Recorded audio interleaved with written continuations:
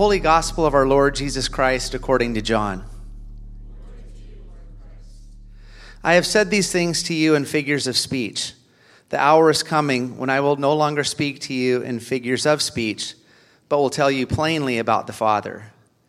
In that day you will ask in my name, and I do not say to you that I will ask the Father on your behalf, for the Father himself loves you, because you have loved me and have believed that I came from God. I have came from the Father and have come into the world, and now I am leaving the world and going to the Father. His disciples said, now you are speaking plainly and not using figurative speech. Now we know that you know all things and do not need anyone to question you. This is why we believe that you came from God. Jesus answered them, Do you now believe? Behold, the hour is coming. Indeed, it has come, when you will be scattered each to his own home and will leave me alone. Yet I am not alone, for the Father is with me. I have said these things to you, that in me you may have peace. In the world you will have tribulation, but take heart, I have overcome the world. The Gospel of the Lord. All right, good morning.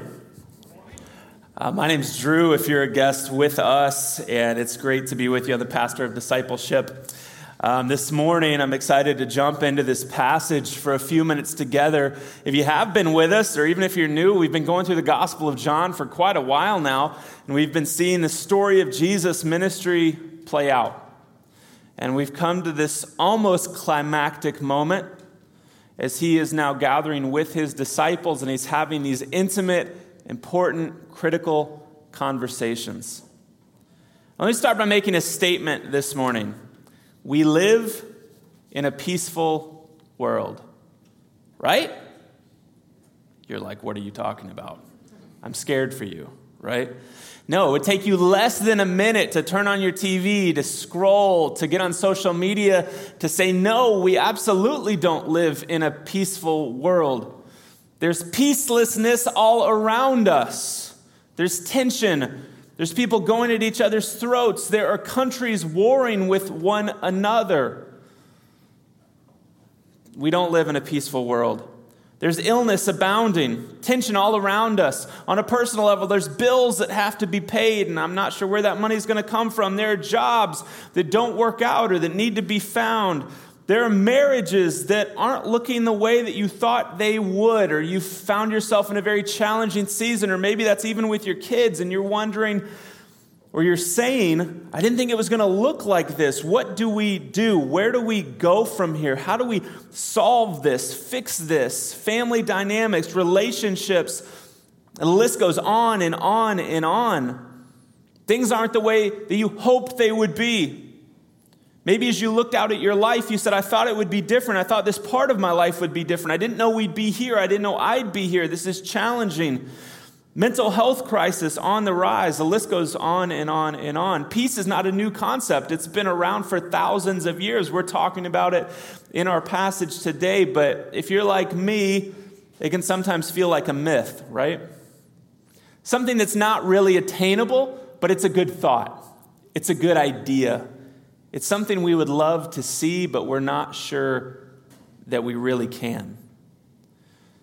Peace is defined like this: freedom from disturbance. Freedom from disturbance. Anyone's hopes feel disturbed today? Anyone's expectations have been disturbed? Maybe your health's been disturbed. Your calendar's been disturbed. What this week even looks like has been disturbed.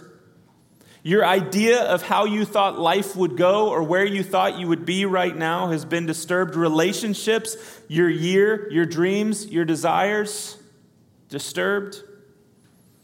I think for all of us in small and maybe large ways, we would say, yes, there are some disturbances. Maybe you're even in that place right now. As you came in here today or as you joined us online today, you would say life feels very disrupted. It doesn't feel peaceful at all, and I'm really, really struggling, and I'm wondering, what should I do? Where should I go? Where should I turn? Because peace is something that we all want. It's something that our world even talks about, because without peace, experiencing the joy that God offers, the joy that we talk about, or satisfaction, seems very unlikely, if not impossible. So is peace a myth? Well, let me phrase it in another way, and let's just ask this question. Is it possible to be at peace when life is not? As we look at the end of John chapter 16 today that you heard just read, we're going to get a really clear answer from the very mouth of Jesus. And I hope for you, and I hope for myself, what we're going to see, or what you're going to see, is incredibly encouraging. Wherever you are, whatever you're going through, or not even just for today or this season, but whatever will come, and even for those around you. So let me pray for us, and then we're going to jump into this passage. Jesus, thank you for this passage. Thank you for what you're showing us, for what you're saying to us. God, I pray that we would have open ears and open hearts to hear, to learn, to receive. God, we have peaceless hearts. They're restless. We have lives that are busy, that are packed. And there is an ongoing tension within us. Yet, God, what you offer is so much better. So for everyone in this room today, no matter where they are in their relationship with you in the season of life, would you pour into us your love, your kindness, your grace, and your truth? We pray this, Jesus, in your name. Amen. All right, so let's jump in here at John chapter 16, verse 25. And just to recap for a minute, just to catch us up on where we are in the story, Jesus has had the Last Supper with his disciples. He knows that his hour is coming. He knows that he's headed toward the cross. And as he prepares for that, he's also preparing his disciples for that, who have been doing ministry with him as his closest friends for the past 3 years. And what we've seen so far in chapter 15 and leading up to this end point in chapter 16 is that his disciples are really not handling the news well. And it makes sense, right? Your best friend tells you, hey, I'm going to leave. I'm going to go. You can't come with me. I mean, imagine this. These were guys that were living on the fringe of society, fishermen, tax collectors, not the most elite. Jesus comes along, sees purpose in them, pours his life into them, walks alongside them, doesn't do what society does and reject them, demean them, or diminish them, but instead says, come along, I have a mission for you, I want you to take part. And it's not based upon what you can do. It's not based upon what you can bring to the table. I'm going to teach you something that is so enduring and transformative, it's absolutely going to change your life and the life of those around you. And so imagine the person that has walked with you, the very Son of God, the very God himself saying, hey, I've got to leave. Your heart would be shattered. You wouldn't want to face this reality, and you would have a hard time dealing with it. That's exactly where we find the disciples. They have a lack of peace here. It's clear. It's all around. Jesus says their hearts are filled with sorrow, that they can only bear so much, that they are really struggling with the fact that he says he's leaving, and where he's going, they can't follow. And that's where we pick up here in verse 25.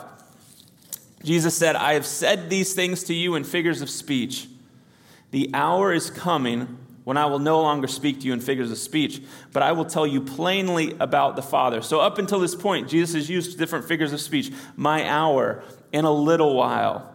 You will see me, and then you won't, and you'll see me again. And the disciples are like, what's going on, Jesus? What are you trying to say here? Like, just tell us plainly. We use figures of speech all the time, right? Falling in love. You aren't actually falling, right? And into love. What is this love? Is it a gas, a liquid, solid? What is this? Hitting a target. You're not going around and actually hitting something with your hand. Light as a feather. Climbing the ladder of success. I'm starving. All of these figures of speech, figurative but not literal. And so Jesus knew their limited ability to understand, and he speaks to them in figures of speech. And they've been asking and they've been pleading, please tell us clearly, where are you going? Who are you going to? And so Jesus says in verse 26, in that day you will ask in my name, and I do not say to you that I will ask the Father on your behalf, for the Father himself loves you, because you have loved me and have believed that I came from God. I came from the Father and have come into the world, and now I'm leaving the world and going to the Father. And what I'm preparing to do will give you full access into the family, to the Father, a Father who loves you and who sent me for this purpose, for this mission, out of a heart of love for you. He's speaking plainly now. You see it in this last verse. I came to the Father, I came to the world, I'm leaving, and I'm going back to the Father. He's saying, I'm about to accomplish this work, the one that I came to do, that I've told you about, and then I'm going back to the Father. And look at how the disciples respond here. Disciples say, now you're speaking plainly. You're no longer using figures of speech. Now we know that you know all things and do not need anyone to question you. This is why we believe that you came from God. Jesus answered, do you now believe? They're saying, now we know. Now we get it. Now the light has flipped on. Now we finally believe. And Jesus questions this. He's like, really? Like, really now you believe? It wasn't when I turned water into wine? It wasn't when I healed that blind person? It wasn't that I raised that person up who couldn't walk and now they can walk? How about that time when I called my friend Lazarus from the grave and he came bouncing out? You didn't believe then, but you believe now? Really? You see, Jesus knows how fickle their emotions are. And he knows the very same thing about us. Have you ever had this conversation with God? I know I have had at times, where it's like, God, now I believe. You did this thing, you stepped in, now my faith is secure. Now I believe. How long does that last?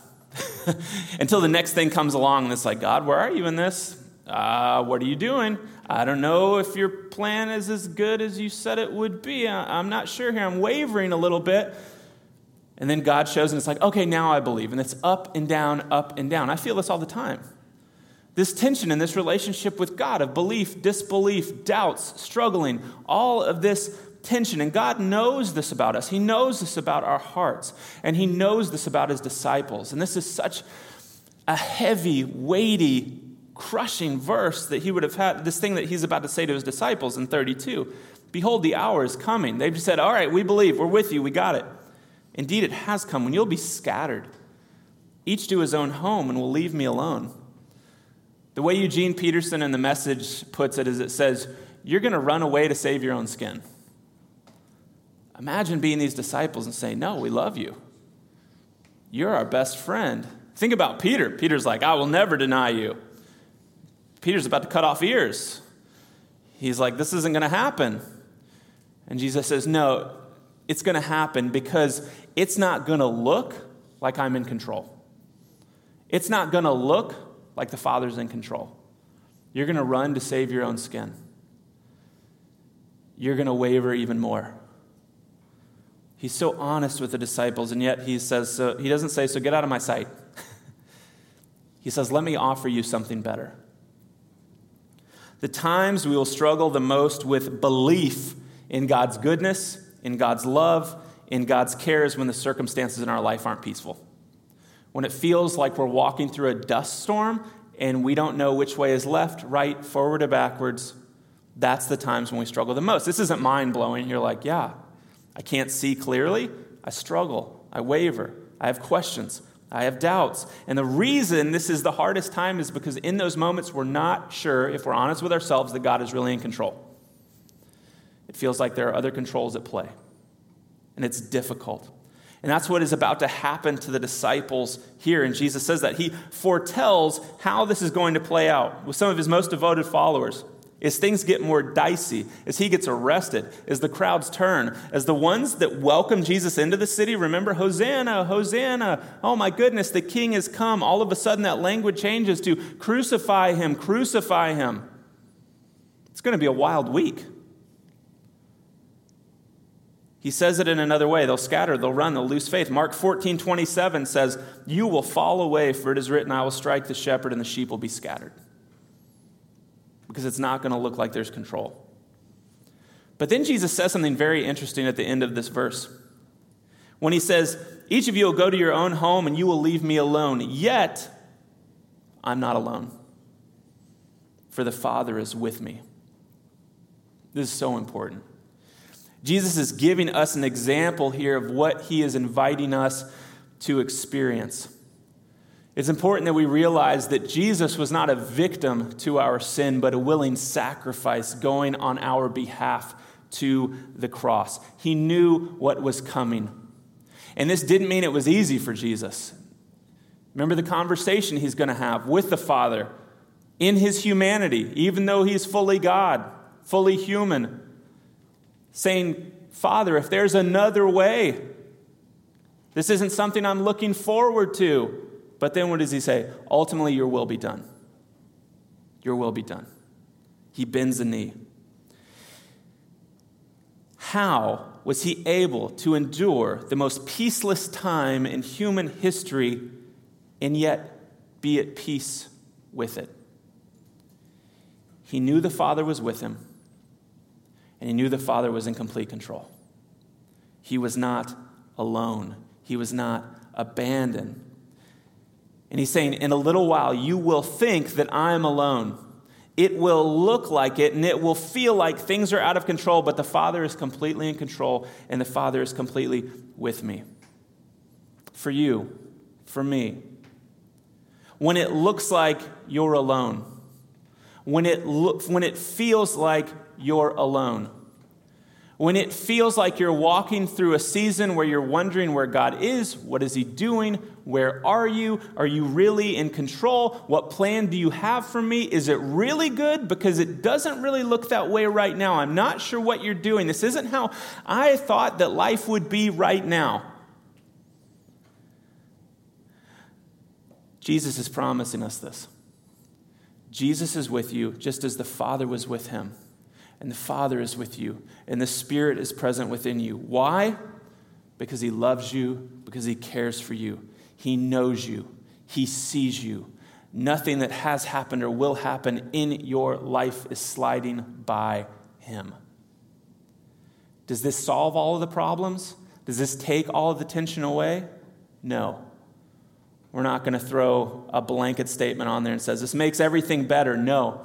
But it should reassure us of where our hope is found. It should point us back to where we can find rest, even in these times. I want to encourage you with something. When life isn't peaceful, share those things with God. There's this lie that you can be fed. I know that sometimes I feel like I bought into this, especially when I was younger, that in order to be a good, strong Christian, it means that I just need to keep my head up and hold everything in, say the right things. God, I trust in you. I believe in you. I know that you have this plan, and so I'm not going to share all of these things that I'm really feeling. I'm going to dismiss those, push those down, or push them to the side. God doesn't want that. What kind of healthy relationship has that dynamic? God can handle, and he wants to handle what you have to bring to him. When you have questions, when you have doubts, when you have anger, when you have fears, when you're wondering where he is, he invites you to bring that to him. And this is not a lack of faith. In fact, I'm more convinced than ever when we are honest about our weakness, when we're honest with our questions, when we're honest with our doubts, this isn't a lack of faith, but this is a growing faith. Because we feel the comfort to be able to come to God with these things and not hide them from him. This is healthy. This is good. And he meets us in those moments. There's this quote from John Piper. He says, occasionally weep deeply over the life you hoped would be. Grieve the losses. Then wash your face, trust God, and embrace the life you have. That God hasn't abandoned you and he's with you in it. But you can be honest with him about that. He invites it. And so maybe you're in here and you're like, I thought I'd be married by now. I thought my marriage would look different. I thought my marriage would still be intact. I thought I'd have kids by now. And I don't, or it's not on my timeline. I thought my kids would choose to do this, and they chose to do that. And it's not what I had planned for them or how I thought their life was going to turn out, and I'm struggling with it. I feel lonely. I feel tired. I feel confused. I'm sick. My health is waning. I didn't expect this. I found that I have sort of a personality that might be addictive, and there are sins in your life that you didn't expect to be there. You don't want to be there, and you're having to walk it out. Maybe there's even consequences you're having to walk out with that. I'm praying with you and for you that these things would change. But I promise you this, even if they do, it will not bring you the peace you're really looking for and you really need. And that's not to be a Debbie Downer. You're like, thanks a lot. Great news, right? No, but it's truth, because what you need and what I need goes so much deeper. And here it is. Here's where it hits home. Verse 33. Jesus says, I've said these things to you that in me you may have peace. In the world you'll have tribulation, but take heart. I have overcome the world. Here's the big idea for us today. Real peace is found in the person and work of Jesus, not in your problem-solving ability. The person and work of Jesus, not in your problem-solving ability. One of the biggest lies we are fed or we feed ourselves is this: everything will be better if blank. My life will be complete if blank. That fundamentally is not true, because there's something called sin that's rampant in our life and rampant all around us. And once we might find resolution in one area, there are 15 other things waiting at our doorstep to destroy the temporary peace we might have feel like we found. Having or not having true peace will not be found in what we do or don't have, but in who we do or don't have. Jesus. And this is what he's offering. What has he said here in this passage that allows us to be at peace even when life isn't? I would say there's 5 promises that are really clear that he gives us. Here they are. He says, I'm God.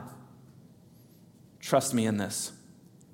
2, the Father and I love you, and you have full access.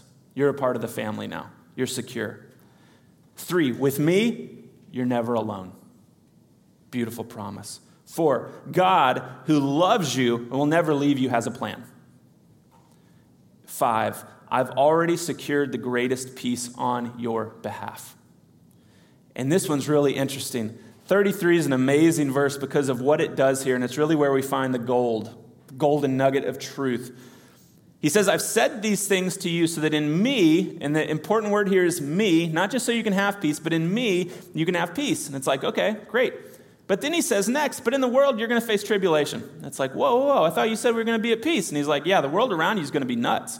It's going to be crazy. It's going to get crazier and crazier as we go along. But in me, you can have peace. But the world's going to be crazy. But take heart, I've overcome the world. And the disciples, you can imagine being like, what is going on here, right? 3 stages. What are we? Okay, we're taking a breath. Oh, tense again. Wait, you've overcome the world? What exactly does this mean? This is so amazing what Jesus is getting at here. He's saying, hey, the greatest peace you can have is the peace that I'm already securing on your behalf, the peace for your soul. And when you understand that this is where true peace rests, that no one can take this away, that this is peace for eternity, that no matter what happens, no matter what circumstance comes your way, if you continue to draw and dip from that well and put everything else, all of your circumstances, all of the disruption underneath that, that's where you find peace. And this isn't Jesus isn't saying like, hey, This peace that I'm offering you for your soul, this would be great, right? He's promising it. He's saying this is absolutely secure in me. If you have a relationship with me, you have this peace and no one can take it from you. And so put everything else underneath that, because everything else you're going to face in this world, guess what? I overcame this world. And I have a new heaven and a new earth that you're going to take part in. And so be looking toward that. Be looking toward me. Hold on to my promises, even when things get chaotic, even when you're not sure what side's up, what side's down, even when family gets wild and relationships and jobs don't pan out and money's not there. Whatever it is, put it all underneath the eternal peace that I've given you, this promise. I mean, let's just pretend for a minute that you're rock climbing today. And I say you, because you will not find me rock climbing. Scared of heights? I will pass out. It'd be fun to watch, but that's about it. Imagine that you're rock climbing. Imagine that you go rock climbing. But if I told you before you did, if I could make you this promise, and I said, no matter what you do today in your rock climbing, I promise you that you will get home safely. I promise. You won't get hurt. Nothing bad's going to happen. You're going to get home safely. This would dramatically change your approach to rock climbing today. You would take more risks. You would experience more freedom. You're like, oh, I'm not going to fall. I'm not going to get hurt. I'm guaranteed here. You wouldn't climb in fear. You would endure whatever obstacles come along because you know that you're going to make it home safely. Jesus knew, even with the cross before him, that his Father had promised him, you're going to make it home safely. You're going to make it back home. Don't you need to hear that today? No matter what pops up in your life or has, you're going to make it home. He's saying, I'm secured a place for you. I get it, man. Life is hard. Jesus promises us two things in here, really. Life is going to be hard, but I'm going to be with you. So no matter what your tomorrow looks like, no matter what the months to follow look like or don't look like or all of these things, you're going to make it home. This is the greatest piece to draw from. This is the greatest piece to live out of. This is a piece that I want to share this with you. This is a book study that one of them that we're doing, and this story stuck out to me this week. It's called Recovering Redemption. This young woman named Nina, she experienced this, and I just wanted to read this portion to you as we wrap up today because I think it encapsulates all of this. Nina was at home with her 4 children, none of them older than 5, one of them only a month old, when her husband called late in the afternoon telling her not to plan on him for dinner, that he wouldn't be there. Well, how late are you going to be? No, I'm not coming home. You're not coming home tonight? No, Nina, I'm not coming home ever. Talk about the world suddenly not being right. Shattered peace.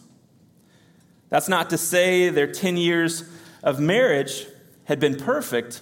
It had grown increasingly difficult in spots peppered with hurt and disagreement, but never to the point where she'd seriously contemplated 4 kids, no husband, no marriage, no backup, no relief from what those days can do to a mom, even in the best of situations. And yet, that's what was left for Nina to deal with. A messed up life in a messed up, peaceless world. And it was now up to her to fix it. There wasn't anybody else to turn to. Sure, God was there. He'd saved her as a 20-year-old rebel. She'd done her best to keep him placated by her good life, good church going, good parenting, but good Lord, there was only so much she could do. And now she was being forced to do it with twice the responsibility and half the stamina. But you do it for your kids, right? You can't quit, not on them. So you learn to live with the betrayal, the fatigue, the challenges, self-pity, the long nights, the awkward conversations, the embarrassing questions, all of it. And you try to make it match up with your Christianity, which makes Christianity just something else to add to your already overblown to-do list. And for Nina, it was quickly becoming too much to do. She sat in a crowded worship service one evening, bravely battling against the stresses of her life by singing promises she wasn't sure she could believe, much less hope to expect or deserve. Her husband had let her down, life had let her down, God had let her down. Everything was impossibly wrong, completely out of tune, out of her control. And in the midst of feeling herself coming totally unglued that night, fumbling nervously with a paper envelope that had been lying in the seat next to her, she started to fold it, increase it, and for whatever reason, she started to tear it in half. Tear it more, the Lord seemed to urge her. Tear it into pieces. This wasn't how she usually interacted with God. She was in church here, okay? Couldn't be doing something destructive and distracting, something she'd fuss at her 3-year-old for doing, but whether through obedient response to what she was hearing from him in her spirit or because of the sheer agitation convulsing in her heart, she quietly began bending that envelope over and over on itself into quarters, into 8s, into 16ths, slowly curling away those slivers of paper, tearing them into even tinier shreds, dozens of them, hundreds of them. Now put it back together, she sensed him saying. It won't go back together. But that's what you're trying to do, Nina, isn't it? You're trying to put yourself and your life and your world back together, and it's not going to happen. Not without me.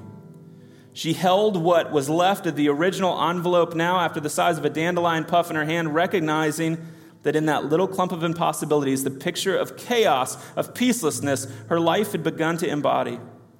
And in a deliberate confession of raw faith, she held out her palms, elbows extended, and slowly lifted that two-handed bowl of brokenness up to the Lord in surrender. He was right. She couldn't do it. This mess was his to fix and to figure out.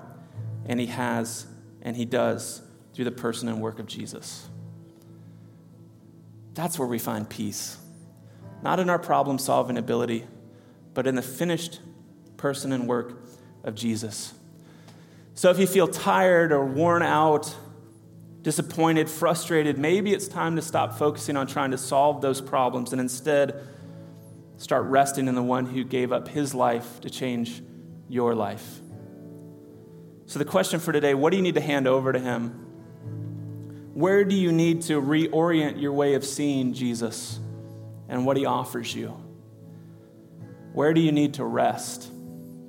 Is it possible to have peace when life isn't? Yes. When we take our focus off of our problem solving and place our lives in the hands of Jesus, who has not only secured our eternity, but has you today and tomorrow and every day after.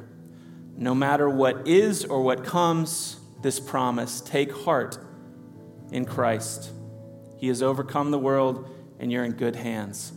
Real peace is found in the person and work of Jesus, not in our problem-solving ability. And that's good news. Jesus, thank you for your truth today. Thank you for the peace that you offer us. May we embrace this peace. May we surrender. May we realize that we cannot fix everything on our own. What you're calling for is trust, obedient trust in you. Jesus, would you meet us there with love and kindness and grace? And would you lead us forward into the joy that you've promised us? Jesus, thank you for going to the cross on our behalf. Thank you for your love. May we turn to you today and away from all other things in which we could put our hope. May we open up our hands and receive your goodness, your kindness, and your grace. We pray all these things, Jesus, in your name. Amen.